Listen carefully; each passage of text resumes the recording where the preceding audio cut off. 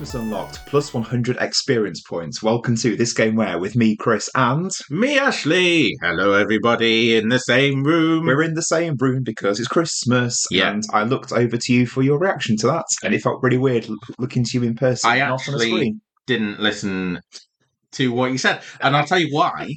Just because out. I was focused. I was so focused on my turn taking, making sure I didn't talk over you. Good boy. That I didn't hear. What did you say? Something good. Shall I listen to it in the edit? Christmas unlocked, plus 100 experience points. Okay. Because it's Christmas. It is Christmas. It's Christmas. It's the second of our Christmas episodes. It's the first one we're doing an actual game as opposed to a gift guide. Yeah. So we're in the same room because we're going to do some Which is presents. weird, as usual. The only time we ever see each other in person. Once a year. Yeah. A few more times, but this is for the podcast. This is the only time, isn't it? It has been well, not even traditionally, just last few years, isn't it? Pandemic and that started this off. Yeah. Bad times. But presents. So do you remember we actually did presents, presents, but also meh. Do you remember when we started this podcast, you used to come around to my house and we would record about 4 episodes in a run? Yeah, we were doing it monthly. 6 o'clock, and then we'd finish by like 4 a.m, and I'd drive back home. I'd sleep. Roll. Yeah, it was interesting. Yeah. It was only the pandemic, I think. It was the pandemic that made us do it differently. Cool. So I've got some presents. Now, I'm not going to do this game where spill. Well, I might do it afterwards because the presents are going to tell you the game. Yeah. I'm quite proud of these presents. Now, there's 2 of them. One of them is going to tell you the console that the game is on, and the other one is going to tell you the game. So it's up to you whether you want to be told the console first or the game first. I've got 2 questions. Yeah. Right? And maybe 3 questions. So this looks like Eco Tape. Is that Eco Tape? It is Eco Tape. That's pretty cool. Where did you get it? Off Amazon, ironically. Right, okay. This looks like soap. It's not soap. Okay, this is the sort of size that it could actually be a console. Is this like a second-hand PlayStation? It's not a second-hand PlayStation. I was this close to getting you a second-hand console. Really? Yeah, I asked you by text the other day, what consoles do you actually own? Yep. And you gave me the answer. That was because I was prepping your presents, and one of the things that I was thinking is I might get him a second-hand console. Exciting. But it would have just gone back in your attic, wouldn't it? Absolutely. Definitely, yeah, exactly. That's what my thinking was. Well, people have to tune in next week, although for us it'll be a few hours away, to find out what that presents are. Look at that. Those presents are. That present is. Look at that bit of spiel, bit of advertising there for the next episode. Yeah, on the podcast. They've got to be listening to the podcast. So it is up to you. Do you want to go for the console or do you want to go for the game? I'll go for the soap. The thing that's not soap. Okay, open that. So open the soap. That's it. Hold it close to the microphone so people can hear the excitement. I don't think I need to. I think these microphones are pretty good. Look, it's picking. Yeah, that's it. Rip it. Go on. Oh, bubble wrap. Hello. It's a Game Boy game. It's got Tetris on the front, Chris. It has. So I just opened. Let me just hang on a second. More bubble wrap. I just opened a present, and it is a little blue Game Boy with glitter all around the screen, and it's actually a Christmas decoration, which is amazing. Where did you even get this? You don't have to tell me. Oh, really? Yeah. Right. Okay. Cool. Oh, yeah. Floral silk Christmas. Very nice. I have never seen anything like this, but it's perfect and will definitely be going on our tree. Good. And it's also got a twofold meaning because as well as being something linked to games, for me to get you, it's also reminded me of Christmas because it reminded me of the time we went to a Christmas party together and you dressed as a Tetris block. It wasn't a Tetris block. I was a Game Boy with Tetris on it. That was it. And it had a Tetris cartridge in the back. My main memory was of you lying on your back on the dance floor, cocking your leg up in the air and going, spin me round, spin me round. And then I had to grab your leg and spin you round on your back on the floor, like a turtle. Right. Let's just be clear, right? Firstly, that was part of a larger breakdancing routine that I did, which included a very airborne worm. There's a photograph somewhere. Someone's got it. There's a photograph of me in midair, halfway through doing that worm with the Game Boy on. And then the thing that you've just described, spin me round. That was the comedy end to the breakdance routine. It was supposed to be funny, and you're laughing about it 10 years later. It's a fond memory. It's a very fond memory. Glad. This is genuinely amazing. It's got Tetris on. Yep. I'm assuming that that's a bit of a red herring. Not Tetris. It's not Tetris, no. No, so this is going to key me into the game. So it's a Game Boy game. Yeah. This is going to tell you the game. Is it going to be super obvious? Yeah, it is. Okay. That's okay. Okay. It's a jigsaw. It's the Zelda game. So I'm thinking then, we've done Link's Awakening, haven't we? No. Is it Link's Awakening? It is Link's Awakening on the Game Boy. Okay, cool. Good. I love Link's Awakening. And that's a lovely jigsaw. Now, it's 500 pieces. It's a big brown map of Hyrule. If you can do that, I'd be very impressed because it's basically brown and black. I can do that. I definitely will do that. Probably today. Yeah? Yeah, you'll leave. And you'll sit. I'll do it. By the time you get home, done. Yeah. Picture on WhatsApp. Yeah, we're doing Link's Awakening now. Good, thank you. This is going to be a good episode. It is, because I flipping love this game. Me too. However, confession. Haven't finished it. For me, it's not a game I got at Christmas. It's a game I associate with Christmas, though. That's fine. Okay, I think that's fine. I think that fits the format fine. Good. I just wanted to kind of get that out in the open. Elucidate on that. Elaborate. It's a New Year game. It's fine. You got New Year's presents? No. Oh... I'm not quite that. So we talked, bizarre by coincidence, we talked a couple of weeks ago during the Spyro episode about a friend that I used to play Spyro at her house, and it was on New Year's Eve or New Year's Day one year where I sat and played Spyro for 8 hours. Yeah. So we went through a phase, my family and her family, of spending different New Years. Like they'd come over to ours one year, the next year we'd go to theirs and spend New Year, just kind of up to about 12:30, and then we'd usually go home or there'd be a sleepover situation or whatever. Now, one New Year, and I think a sleepover situation. Well, yeah. I don't think that all we were a family of 4, they were a family of 4, and I don't think that all 4 people slept over. I think that me and my brother slept over at the other people's house a couple of times. So my mum and dad went back home, and vice versa. Right, I believe. I just liked the phrase "a sleepover situation." We ran into a sleepover situation, like it was completely unexpected. Well. Guess we're staying over. Yeah, I suppose so. It conjured up thoughts. But this friend had, and I think it must have been for Christmas, maybe 1998. Can we put a name to the friend? It doesn't have to be a real name. Eustace. Yeah, Eustace. There we go. Yeah. Eustace. That's a good choice of name. Going over to Eustace's house, which is quite confusing for Eustace, she had, I think for Christmas 98, she had been bought a Game Boy and Link's Awakening. So I went over for New Year's and she was like, look at this game. And I was like, blimey, this is good. And during the sleepover situation, I remember sitting up in the spare bed, in the spare room, and I borrowed the Game Boy and I borrowed Link's Awakening, and I was sat at a new game and I couldn't put it down. I just sat playing it. Sorry, they knew that you'd borrowed it. Oh, yeah, I didn't sneak it. Okay. I said, can you put that? And she said, yeah, sure, Eustace. Said, yeah, sure. And so I sat playing Link's Awakening. That was how I welcomed in the new year, I think 1999. Lovely. And so did you save over their game? Did it have multiple slots? Don't think it did, but it would be normal for a Zelda game to have 3 slots. Probably had 3 slots. Let's just be charitable until we play it and say that you didn't save over their game. Yeah. But what I did later on, I think I let her complete it first, but when I saw Eustace a bit later on in the year, I said, is there any chance I could, and this is quite a cheeky ask, is there any chance I could borrow your Game Boy and Link's Awakening? And she said, yeah, sure. So I took it home and I had this Game Boy and Link's Awakening for a good few weeks and just sat playing it over and over. You looked absolutely appalled by that. Because that is so cheeky. I know. I felt cheeky at the time. Like, yeah, but you couldn't resist. Yeah, it was. That's disgusting behaviour. Yeah. It was something. Why? It was something don't say I wanted, why. And I couldn't get it. So well, I wanted it, so it was fine. Yeah, there you go. You've explained it for everybody else. It's fine. I don't need to weigh it. I was going to try and wrap that up and kind of make that sound a bit better on myself. You didn't. You made it sound worse. I don't think I can. No, you made it sound worse. Well, it's going to get worse. Look, I wanted it, so I tried to get it. It's going to get worse because later on in 1999... You refused to give it back, didn't you? No. Link's Awakening... Sorry, did you say back in 99? Towards the end of 90... I'm probably muddling my words. No. Back in 99 is fine. Back in 99. Watching movies all the time. I can't even remember what the song is, but that is a line from a song. Is it? I don't Back in 99, watching movies all the time.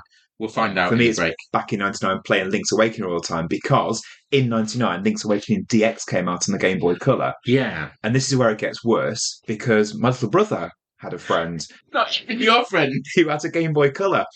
And he had Link's Awakening DX. Oh, God. And I said to my brother's friend, hey, that's good. Can I borrow your Game Boy Color and Link's Awakening DX? And because they were 4 years younger than me, said, yeah, sure. So I had Link's Awakening DX on the Game Boy Color. So this game I played multiple times on multiple consoles, none of which I owned. The first time I actually owned Link's Awakening was in 2019 for the Switch remake. None of which you owned, but you took ownership of. Yes. Yeah. Outrageous. Yeah. I'm glad you're telling this story because, you know, for people that might have listened to more than one of our episodes, this is a real light being shone on you right now. Like, this is Chris. Nice to meet you. This is the real Chris. Well, Chris will stop at nothing to play games. Yeah, there is that element, yeah. Element. The entitlement, isn't it? I mean, come on, it's staring you in the face. Don't make me say it. You set me up to make me sound cruel to you, but actually there is entitlement all over. You are taking other people's stuff to be able to get your fix. Yeah. I mean, it sounds like an addict, doesn't it? Yeah, look, I'm just going to borrow your telly. I won't sell it. Yeah. Yeah, completely. Yeah, no defence. Guilty, Your Honour. Cool. So, there is no defence. No, there isn't. Link's Awakening is the first Zelda I ever played as well. Yeah, it was the second. No, it was the third. So I played A Link to the Past. Then I played Ocarina of Time. Then I played Link's Awakening. And Link's Awakening is so good that having played those two previously had no bearing on how amazingly I thought of this game. Yeah. Link's Awakening is a peach. Top notch. Yeah, I have very good memories of this. It's also, we talked about this in the last few weeks as well, it's also a game I remember fondly because I experienced the whole thing myself. It was before we had the internet at home, so I couldn't go to GamerFAQs and look into what to do in each dungeon. So I had to persevere. And not persevere, that's the wrong word, because it's very linear and structured, and you know what to do next. And because I had to do that kind of, I think, heightened my enjoyment of it. So, I've just got nothing but fond memories of this game. So, let's go into what the game itself is. It is, for anyone that's not familiar, it's a top-down 2D overhead type action-adventure. Obviously, it's a Zelda game. It was also the first handheld Zelda, which I didn't quite realise, but makes sense. Yeah. It released 1993 worldwide. It was released in June in Japan, August in America, and December in Europe. Initially, the game began as a side project after hours at Nintendo because staff were looking into what the Game Boy was capable of, and they were testing the limitation of the console and doing who knows what with it. And side to that, Nintendo were also looking into porting Link to the Past from the SNES onto the Game Boy, and attempts to do that didn't go very well. And then what happens is this side project that the staff were looking at, testing what the Game Boy was capable of, kind of merged into the idea of a Zelda game. So they put the two things together to say, hey, let's put those two things and make a Zelda game out of that. The game was also intended as a spin-off / being separate to the main titles, hence the change in location. So it's not set in Hyrule, which I think every other Zelda is practically. Ish. Yeah, I mean, they go to different places as well. Termina is Majora's Mask. Okay. So that isn't Hyrule. Yeah, fair point. But it's like a mirrored version of Hyrule. And then you've also got the other mirror type worlds, like the Dark World and Link to the Past, which is a dark version of Hyrule. And you've got Lorule in Link the amazing 3DS game that I forgot the name of. Link Between Worlds. Perfect. Yeah, good remembering. Thank you. So this is set on Koholint Islands. There's no Zeldas, no Triforce, and what the developers want. I think that is the thing that, for the most part, distinguishes it. Although, again, even there, you've got things like Minish Cap. I think doesn't. No, Minish Cap does have Zelda, but Oracle of Ages, Oracle of Seasons, I don't think you rescue Zelda. Your knowledge of Zelda extends a lot deeper than mine. I've never played those. And you're not obviously doing it in Majora's Mask either. What the developers wanted to do then was imbue the game with this kind of like dream-like feel and make it feel really woozy and almost like a bit surreal. They were really inspired by Twin Peaks during development as well. That's an interesting... And they wanted to kind of give the game this ethereal sense. The scriptwriter, interestingly, is now a big cheese at Nintendo and was a producer on Mario Odyssey and started off with this. Name? Yoshiaki Koizumi. There you go. Thank you. Ashley's had to read out because I can't pronounce it. Bad man. The wooziness of the game is kind of one of my main memories as well. The way the game feels, like it's really surreal as well. Like, do you remember the plot of it? Link is washed up on an island, which reminds me a bit of Odysseus, and he's rescued by Marin on the beach, and they have this really lovely relationship through the game. That's not romantic, just a really strong pairing, which I really liked as well. And in order to escape the island, he has to wake up the windfish. Yeah, he has to wake up the windfish. He meets this giant owl who tells him, to get off the island, you've got to wake the windfish who's asleep in a giant egg on top of this mountain. And you have to find these 8 instruments that are all hidden in different dungeons and play them to wake the windfish and get you off this island. But if you wake the windfish, the entire island will be destroyed. Yeah, dark. Yeah, so you spend the whole game playing through knowing that when you escape this island, when you complete this game, all these characters you're creating these bonds with are just going to go. Yeah. And I like the ending. It's one of the few times in fiction, literature, films where the ending, it was all a dream, actually feels like a nice payoff. But it's also quite bittersweet because of that relationship that you have created with the island and the characters, knowing that they are going to go at some point. I don't think it's a but there. I think that those two things are completely related. Okay. The idea of it was all a dream being a terrible ending is just that, because it removes any kind of weight of what's come before, of the narrative. Whereas here, the fact that it's all a dream, if it is all a dream. Oh, also, I suppose spoilers? Because we've just talked. Yeah, whoops. Fair point. Sorry about that. We'll pop it in the notes or something. Spoiled a 30-year-old game. Yeah, which has just come out on the Switch in a remastered 3 years ago. 3 years ago. But, people will be getting that for Christmas, I'm sure. Potentially, yeah. So not people that listen to this podcast, I'm sure, as well. But, cover our bases. Absolutely. What was I saying? Yeah, so normally it strips a narrative of its weight. Here, because of as you said, the relationships that you build up on this island, and because you go through the whole thing knowing that your actions are going to have consequences for these people, and because they feel so real to Link in the game, that then builds weight into the fact that you are about to wake up and it was all a dream, because it wasn't necessarily all a dream. It also, I think, it plays on that idea really well as to like the nature of reality and what we class as real and what we class as not real, because I think everyone listening to this would agree that dreams aren't real, and yet sometimes I've had dreams that feel so real, and they're some of the most out there weird things that we experience, but we dismiss them as inconsequential a lot of the time, and unreality. Here, this game is sort of putting forward this idea that maybe our dreams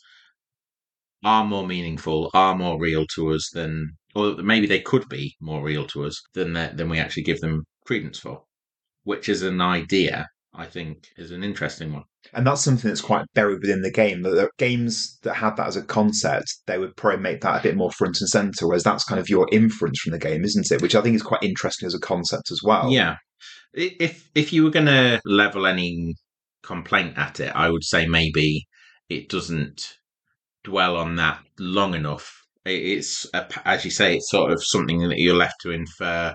It is laid out for you, the consequence. Your victory will be our doom, sort of situation. But I don't think it's really referred to again once that's been laid out. But then I also don't know whether if they were constantly saying, "Oh, don't do it," or something like that, if it would undermine the feel of the game anyway, the feel of the relationships and things. From what I remember, the characters have no awareness that that's happening. That I think is a conversation between the owl and Link, and they have no understanding. Yeah, the other characters have no understanding of that being a concept. This dreaminess in the game also extends to a few appearances. This game is quite famous for having appearances from Mario characters and also Kirby, which, as far as I remember, or as far as I'm aware, don't appear in any other Zelda games. Kirby is a baddie. Is he? I think he might be. I think he's... is he one of the dungeons? Like he tries to suck you up. Oh, don't remember. Yes, thank you. Yeah, and the Mario characters, there's Yoshi, Piranha Plants, there's Boo, and there's a really memorable bit with a Bow Wow, one of those chain chomps. You have to take it for a walk around the island, which I remember thinking was pretty cool. A stand-in for a dog, like a guard dog, and you use him actually to get to one of the... Spoilers! You use him to get to one of the dungeons. I think it's Bottle Grotto. Oh, wow. I'm very impressed at how much you remember this game. Well, I played it a lot. There are also things that I can't remember, like whether Kirby was a bad guy or not. I think he was. Yeah. I think. But you have like the underground areas that you go down into, and instead of it being top down, you have a 2D side-scrolling platformy type thing. When you've got the rock feather, which allows you to jump, you can stomp on Goombas. Yeah. So there's like even just a little taste of Mario, which again, as you say, sort of feeds into this dreaminess, even for the player, because you've got this melding of games that are two different games that they'd be familiar with. I'm just trying to remember if those bits even have the underground music. Yeah, I don't know whether that's Mandela-ing. I think so. There's another element of Mandela effect that I don't know if I'm under the influence of, because I very strongly recall playing this game through in a day. And you mentioned that in an earlier episode of the podcast, and someone contacted me to say, "What is he on about? You can't complete this." Did they really? Yeah. Right. Well, this is what I was going to say, because who was that? Nick. Oh, right. Okay. Nick's a bad guy. So just for the point, how long to beat? It says 14 hours. Yeah. So 20 if you want to do all the side stuff. So you must have been going some to complete it in a day. Yes, absolutely. Yeah. It was a full day's work. It was a full day's work. But I was playing this. This is why I'm not saying that I was definitely doing this. I'm saying this is my memory of it.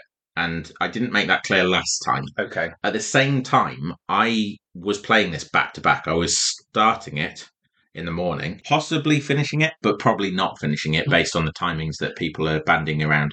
But finishing it at the end of the day and then starting it again the next day. And I did that for weeks. Well, that's what I was playing this every day, consecutive days, start to finish, which is maybe where I've sort of misremembered it, because I've just then slotted the start to finish to fit into a day. It's possible that it was overhanging into a day, but I know for a fact that I was finishing it and immediately restarting it. I think that's what I did when I borrowed off various people, playing it on the bounce like that. But I think it's the sort of game where once you knew, okay, I've got this item from this dungeon, now I know I need to go to this part of the map to use that. Like it's quite, you can learn it by rote, I think. You can know, if you know the game inside out, if you know exactly where you need to be, then yes, it's very passable game. On top of that, the thing to remember, and the thing that I would rebuke Nick with, is that how long to beat times are averages. They are not be all and end alls, and those averages have upper bounds and lower bounds. So 14 hours would suggest a reasonable upper bounds of 10 or 12 hours, wouldn't it? So stick that in your whatever you want, Nicholas. So take that, Nick, and Merry Christmas. Oh yeah, Merry Christmas. And I don't know you well enough to hate you, so don't take this badly. And we just talked there, that's pretty much the cycle of the game, is you explore the overworld, you find the next dungeon you need to go in the dungeon, you get the instrument that you need to wake the windfish, and along the way you will find a new item. The new item you'll use in some way within that dungeon. You will then also be able to, once you leave the dungeon, be able to use that item to access the next dungeon off the overworld, and you do that over and over to get through, which sounds on paper, sounds boring and tedious, and it really isn't. It's such a joyful, pleasurable game to play. It's brilliant. It also has, along the way, it's the first occurrence of a fishing game in a Zelda game, which reappeared in Ocarina of Time. Yep. So that's cool. And there's also the trading game, which I remember having great fun with. Now, before we started recording, we started playing Tome or Toem. Toem. And you were saying about how, it's really good because there's characters in that they give you missions, you have to go off and do them, and then they give you items along the way. So it's really good because I was describing what the game was. And I said, let's have a go at that because that reminds me of something that's part of the game we're playing today. And that's what you were thinking. That's that, yeah. Well, there is a game that has come out, I think, this year that has an even stronger parallel to the trading sequence in Link's Awakening, even going so far as to say that it was a direct influence on the game. Okay. And that is Time on Frog Island, which is a game where you end up as the protagonist on an island that is populated with all kinds of characterful frogs.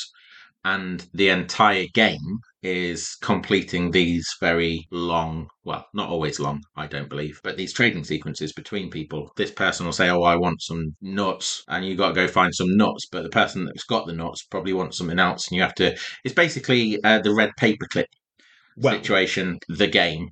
Funny you should mention that. The trading game has actually said that. It's exactly how it works, and... The red paperclip, if anyone's not familiar with, is this whole thing that someone did a few years ago where... You're going to tell me he got this from this? No. The red paperclip, where someone had a red paperclip and he decided to trade it for this item, and then that item he traded for this item. And I remember looking into this years ago because there was an episode of The American Office that had a subplot that was inspired by the red paperclip. So I went down a rabbit hole looking into this. And I remember along the way he got tickets to an Alice Cooper concert. He ended up with a snowmobile at one point. Yeah. He ended up with a house. But the whole concept... is apparently there's a tale from Japanese folklore called the Straw Millionaire, and that's the original progenitor of all those sort of stories. Right, and that's interesting. That was the direct influence on Link's Awakening, Japanese obviously, and the Red Paperclip story just happens to be a version of that. Yeah, I mean the Red Paperclip thing was interesting. It was cool. It was trading up, yeah. And there were some down trades. Like he felt like he got something that was less valuable, or a trade fell through in a way that meant that he ended up lumbered with something. But the trend was just upwards, and he ended up going from a red paperclip through masses of steps to owning a house, which is ridiculous and crazy. It was only 13 steps.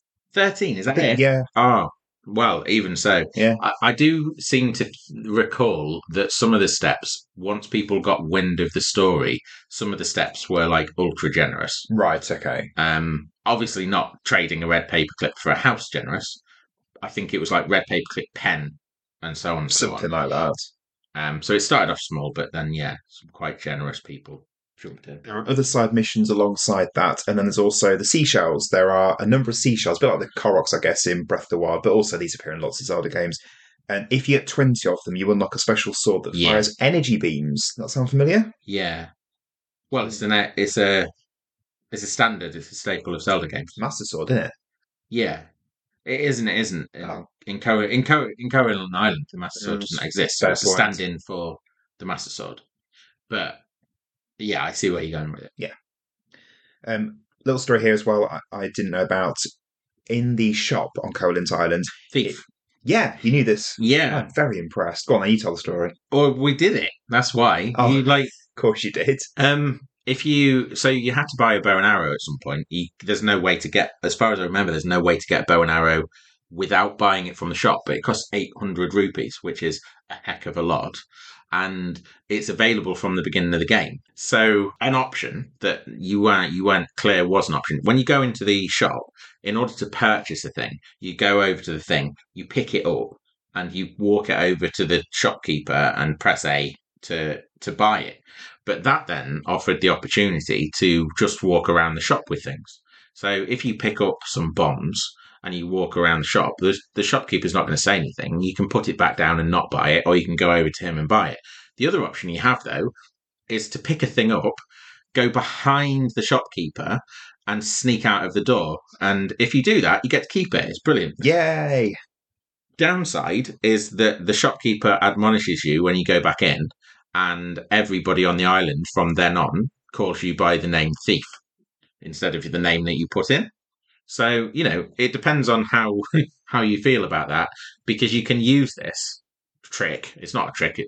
I suppose it is a trick. You can use this to get the bow and arrow from the very beginning of the game and save yourself 800 rupees and the time to collect them. So, it's a good option to have. I think it's really good that they put it in the game as you can do this if you want, but actions have consequences. They do, yeah. I mean, they're very mild. Everyone just calls you thief. Bad. I also think that's yeah, it will hurt your feelings. I think it's also neglecting the fact that rehabilitation exists, and you can be reformed.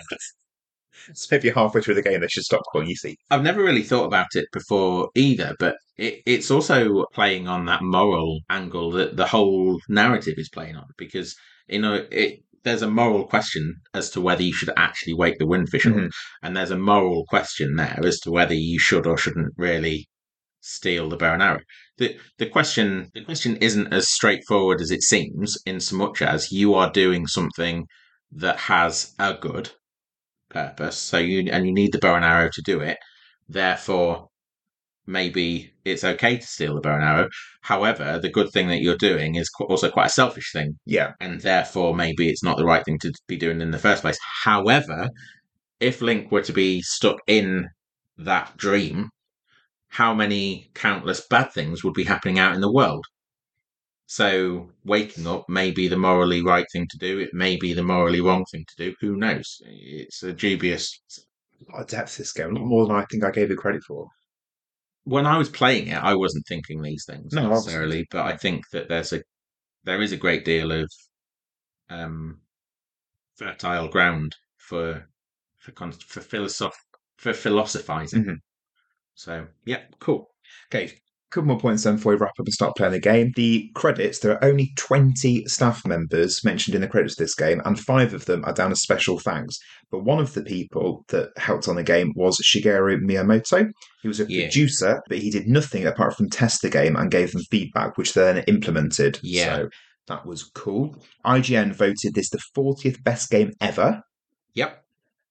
And it sold 3.83 million copies by 2004, and it currently has a 90% rating on Game Rankings. So pretty good. When did IGN do their top 100 for this? I was thinking that as I was saying that. I think it was like 2010, 2011. Okay. I think it will probably have changed. It'll be interesting to see if we can find a more updated version of that. I incidentally was looking at Rock Paper Shotgun's top 100 PC games, which obviously won't have Link's Awakening on, but the top 100 is a really interesting read. Staff picks. Okay. Rock Paper Shotgun do it really interestingly anyway, because they have top 100 staff picks and they have top 100 users picks. The top 100 staff picks, number 1, and I wholeheartedly applaud this and support it. Solitaire. Return of the Obra Dinn. Solitaire. You are Come thick. on. It's Christmas and you're pushing me to the edge. You're trying every little step. No, Return of the Obra Dinn, which is so well deserved, but was a complete surprise. Never saw that coming at all. Well worth a read, the top 100 RPS games. Cool. Right. I have nothing else to say about everything, is it? Oh, we're ending on a non-game related thing. That's fine. It was worth saying, I reckon. It's a non-game thing. The RPS, non-Zelda related. I sort of jumped in off the back of your IGN thing and ruined the whole episode. Never mind. Half the course. We're going to play the game though, so that should buoy us up. Please. We'll see you in the second half.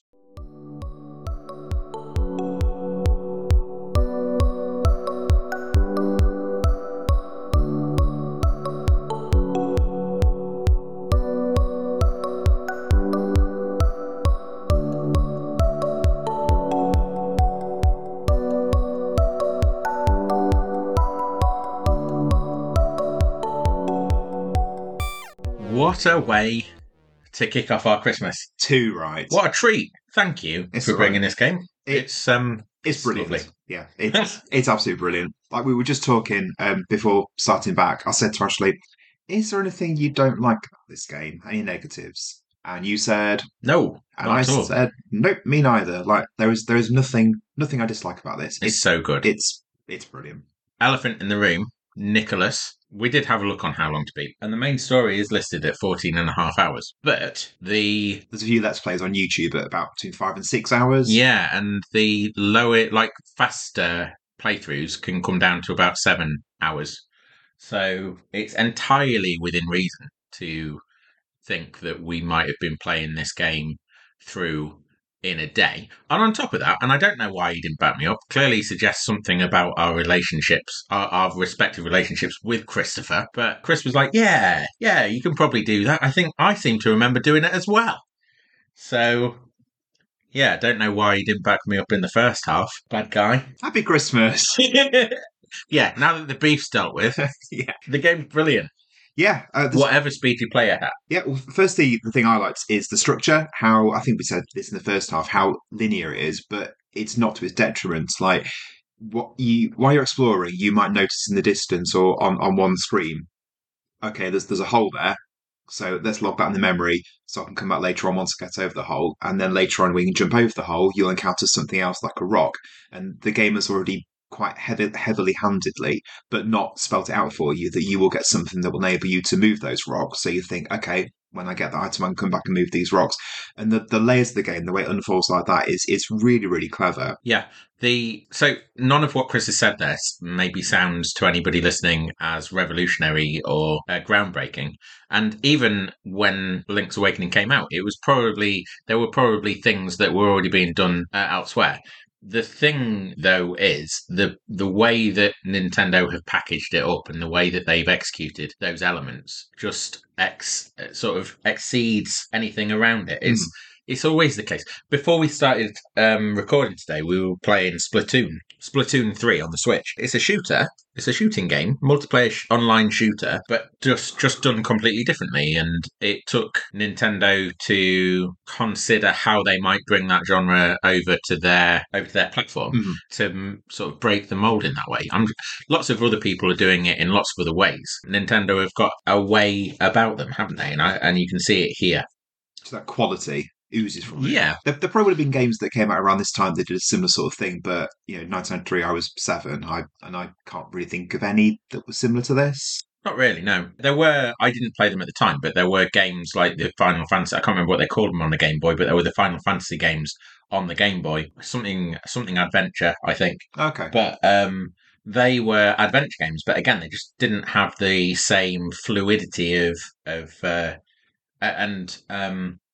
what's it called when you're sort of being carried along on a wave? Momentum. Mm-hmm. This game has a momentum to it that just keeps it moving forward all the time. So a perfect example of that is actually when you come out of the Tail Cave, having just defeated your first enemy and your first big boss and your first dungeon. You come out of the Tail Cave, you walk a few screens, and suddenly you're bombarded with this new urgent music. And the two twins that have been playing outside the library with their ball, they come running over to you and they're like, oh no, there's an emergency. Someone's stolen Bow Wow. It's pushing you into the next part of the game, into what will lead to Bottle Grotto, but doing it in such a way that, like, you've had a few moments to take a breath, but it's still sort of keeping the momentum going forward. And the game's saying, now go to this area. Yeah. But it's not saying out now, go to this area. It's funneling you towards that. It's kind of saying that, but in a way that feels natural. It's not saying your next objective is Bottle Grotto and Bow Wow. It's saying, oh no, there's this emergency in the world. It's very grounded in that sense. And those two things together actually lead me nicely into the next point, is almost the cartography of the game. I really like how the physical geography, it feels like an island. Like, as you're exploring, as you're building up bit by bit, exploring new places with the new items you get this like mental map of where to go. So as soon as you get a new item, okay, I can now go back to this screen where I can do something. How do I get to that screen? Oh, okay, I'll go to here, and then I go south, and I go west. And I really like, and I remember that, find that really rewarding, is that building up of the whole world as a whole living, breathing area.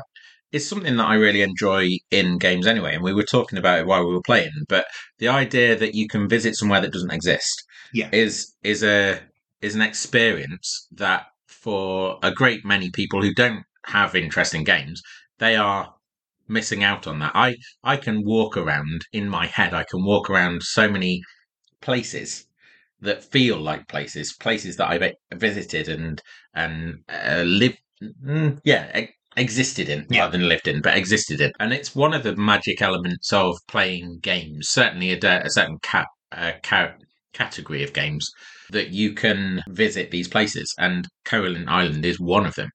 As Chris said, I can sort of walk myself around Coeland Island. I know the general directions of all the different landmarks, and it came back to me so quickly. Yeah. Like knowing, okay, the Telke's over here, and the swamp is above the woods, all that. Like it just, and whether that's because I played the game a lot, or whether because the geography of it is so well realised, I don't know. Maybe probably both things together, I guess. Yeah, these worlds.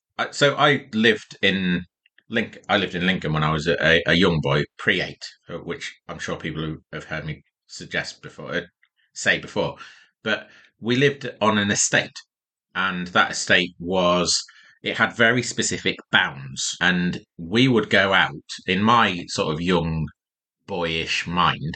We would go out adventuring around the estate. We had places that we would go. So there was the Beck, which was a tiny little stream that ran through a part of this estate, and we had a hideout sort of place that we would go to. There was a BMX track, and there was a running stadium and things, and there were also the out of bounds areas. There were the places that you weren't supposed to go, and I remember living and growing up on that estate, I remember it feeling very much like a place to explore and an adventure. Right. Every summer or every weekend, you'd be out on your bike or your little red tractor doing something, being in the place. Yeah. I think of certain game worlds, and this is one of them. I think of certain game worlds in exactly the same way that I think of my childhood growing up in that very specific space, which is, I'm kind of realizing that now, but it's also something that I knew before, if that makes sense. Yes, it's testament to how well the game has been created, the fact that it feels real, that in your mind it sits alongside something that was genuinely a real experience. Yeah, and it again speaks to what we were talking about in the first half, where we have this delineation between the real and the unreal,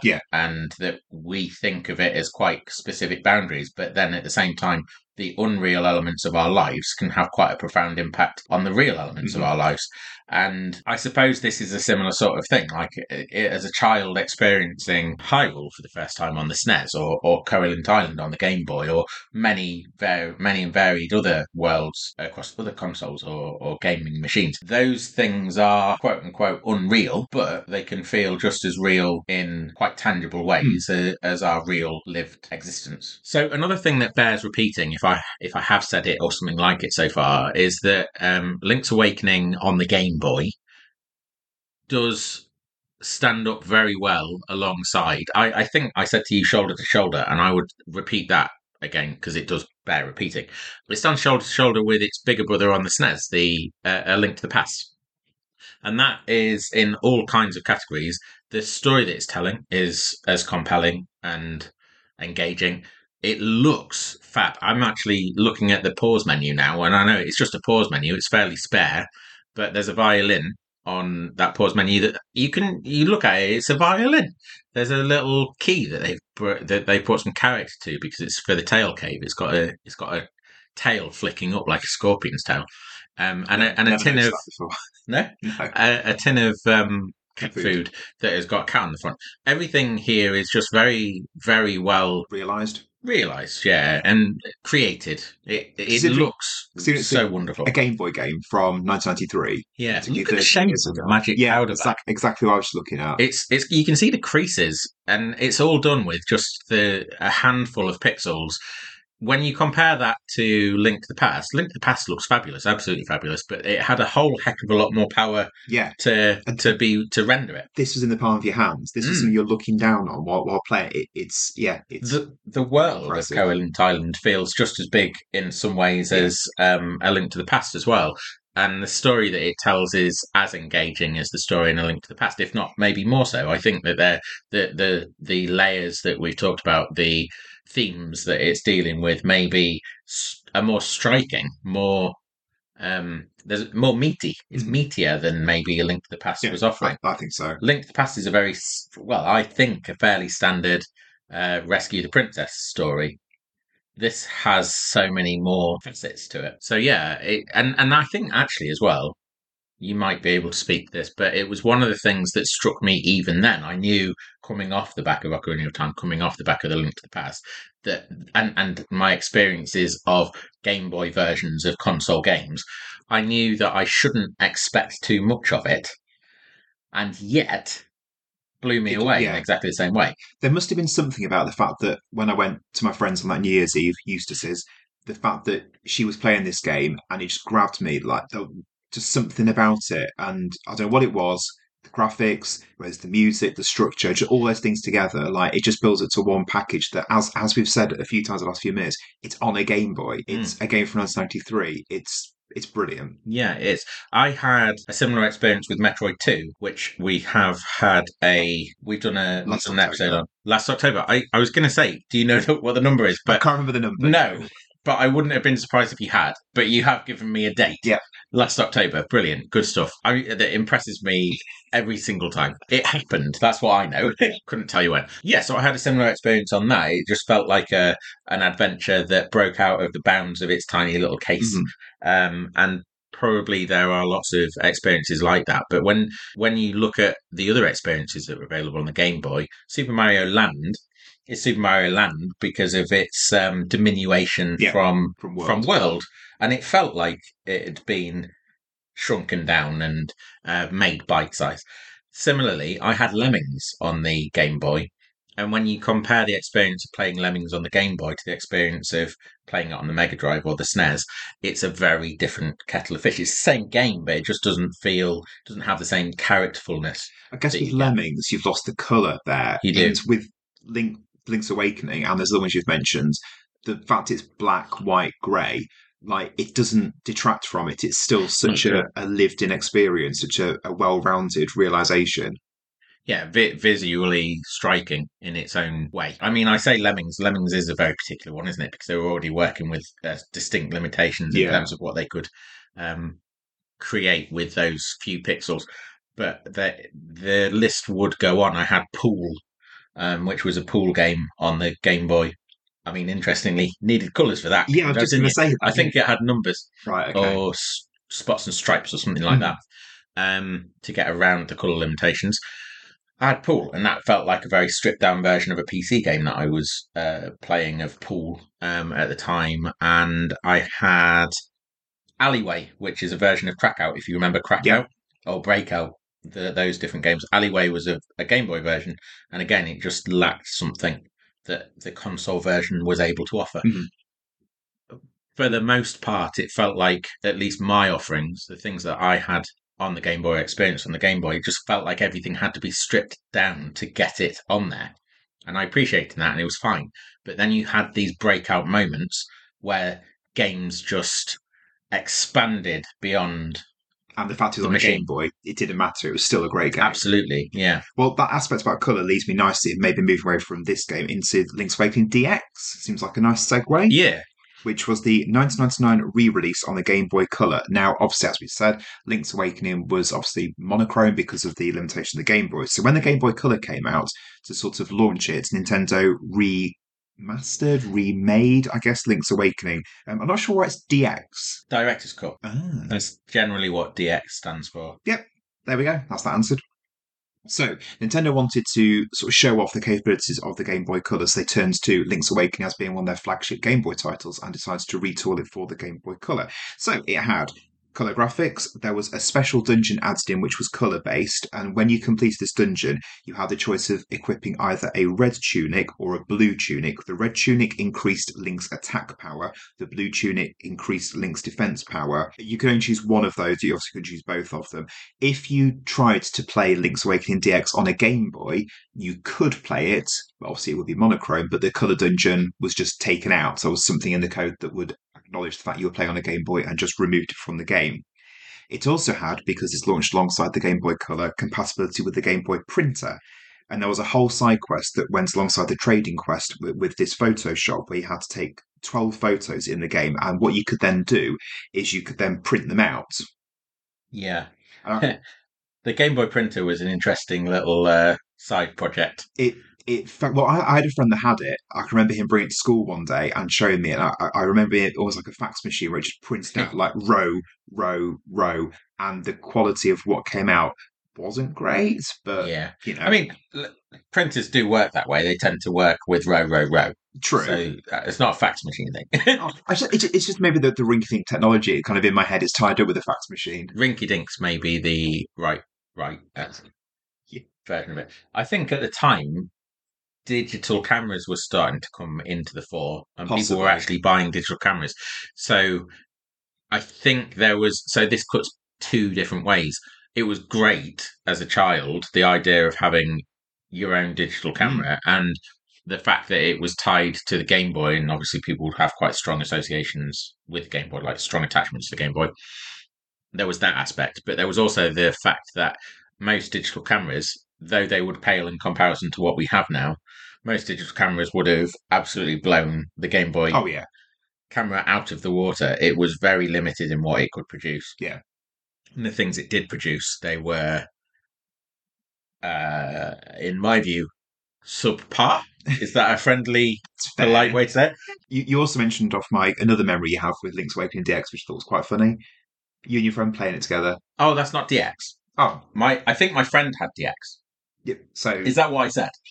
Yeah. So, So me and my friend, who did a lot of playing games together, we would, and who was also into Pokemon, and we did a lot of Pokemoning together in this same way.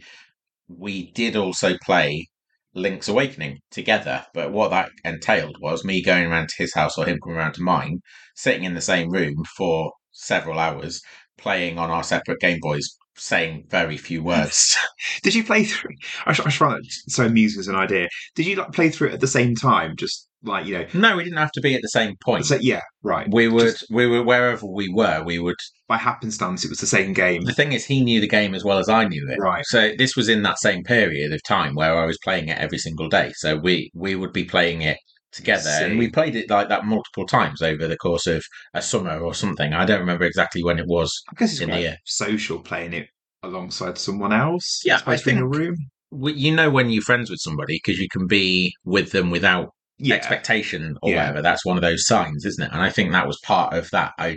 We were just very comfortable in each other's company and enjoyed being in each other's company, but maybe not talking to each other necessarily all the time. We didn't have to be because it was nice to be together. Yeah. Well, Link's Awakening DX sold 2.2 million copies. I remember it being pretty well received. I remember lots of advertising for it as well. Also, interestingly, added in hints to the boss battles was another little. How did he do that? Beneath the hood fix. I don't know, maybe we talked while playing about how there was no help text, that when you were required to do things, characters would give you hints. There is also, interestingly, there's a telephone system where there's different huts dotted around the island, and you go in and there's an old man called Ulriri, something like that, and he will. Is that supposed to be the sound of a telephone ringing? Perhaps. And he will give you hints, kind of your next objective, or suggest places to go. Interestingly, you can actually visit him in person, and he doesn't talk to you. And I think the idea there, as him as a character, exactly, which I really like as well. So there is a hint system in that, and we said that we quite like how the hints are there, but it's not heavy-handed. So I don't know if maybe in this it is that they literally pop up on screen. Maybe if you're struggling with a boss, it pops, but I don't know. But they were added in. Okay. The DX version was then released on the Virtual Console for 3DS in June 2011. And then finally, as I mentioned in the first half, the game got remade for the Switch in 2019 by a development team called Grezzo. Now, I was really excited for this when it was first announced because I really loved the style of it. And I thought, well firstly, the fact I can actually get my hands on it for once because I have a Switch, but also the way they've remade it look. They almost like claymation, like the style of it looked so good.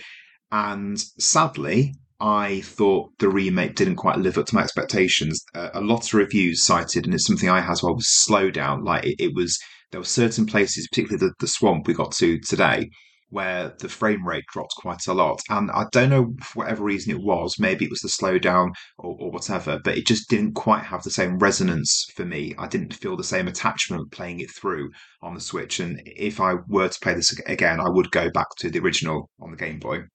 I wonder how many young'uns would feel the same. So I generally don't mind remasters, remakes, pulling from an old well or whatever, because I think we've had this conversation before. I've probably proffered this argument to you, whether it was on the podcast or not, but nobody complains about being able to watch Casablanca, or, well, people might complain about watching Casablanca. I don't know, but you can. Yeah. And with every new technological step forward in films, we have made available, not always, and this is a problem, but we've made available a great slew of the history of film. We struggle with that in games anyway. So the idea of preservation is a big topic in many communities in the gaming sphere. And generally it's something that's done very poorly by the companies that create the products, and it isn't particularly easy to do for people who are trying to do it as enthusiasts. Well, this Link's Awakening remake on the Switch, this is now the only place you can get Link's Awakening. So your point is, just to jump in, is I'm guessing the fact that, well, at least we can still play it. Yeah, so there is, yes, that, but also this is a way to give it to people who have not grown up with what we've grown up with. It's quite fine for us to look at a Game Boy game and go, yeah, that's a Game Boy game. Yeah. That's fine. It's fine. But because of the huge technological leaps from the 90s to the noughties to from the noughties to the 10s and 10s into the 20s, less so with that latter part, but because of these huge technological leaps, there are there are understandable barriers to entry for people that maybe started gaming in the noughties or the 2010s, because they see things and it doesn't quite work the way they expect. There are certain norms that have become the norm across games, and game standards have improved. Control standards have improved. Well, that's in black and white. The fact that it is in black and white, that is a barrier for people, even with films. People look at films and go, "That's in black and white. It's not for me." Yeah. Or that's got subtitles. It's not for me. Or that's silent. That's not for me. When I used to work at the cinema, that was one of the things. I can't remember which film it was, but I remember it was a film, and it was one I'd seen, and I was trying to sell it to someone that came. Someone walked in, I was on the ticket bit, and someone walked in and said, I want to see a film, what would you recommend? Yeah. And I said, and I honestly can't remember which film it was, and he said, I don't come to cinema to read. And I didn't know what to say to that. Yeah. I mean, it's a fairly common feeling, fairly common sentiment with subtitles for some strange reason, but you are putting yourself away from a whole slew of amazing experiences and insights into cultures around the world. That's what I would say on that. I could talk about that probably for another whole podcast. It's a similar thing here. We are not necessarily going to have 7-year-olds, 10-year-olds, 14-year-olds who are interested in playing a black and white game from the 90s. They might well enjoy the experience, but there are a number of barriers to entry that they aren't interested in trying to overcome because they've understandably grown up with different standards. If, therefore, a remaster allows them to access something that we enjoy and treasure, then I think that's only a good thing, as long as it's treated as best as they can. Yes, there are unfortunate downsides, like the fact that, and I think it was a fact, there were a number of performance issues with that particular remaster. It's unfortunate, but at the same time, it's available. Yeah. And I think the availability is important. Did you play the remaster? I've played some of it, but I had a similar experience to you where it just felt like retreading the same, but without the charm. I'm saying that knowing full well that for plenty of people, the charm will have been there because they've never experienced the first one. All of my experience of that remaster is tied up with my experiences with this and the adoration that I have for it. So I don't write it off by any stretch. I'm willing to put with a few performance issues oftentimes, if I think the game is good. So, yeah, hopefully there are plenty of people in the audience that are feeling that way. I could least it to 100%. So there you go. It's not too bad. No, right. It just right. Well, there we go. Link's Awakening. What a game! Ticked off. Yes. Yeah, good start to Christmas. Thank you for bringing it.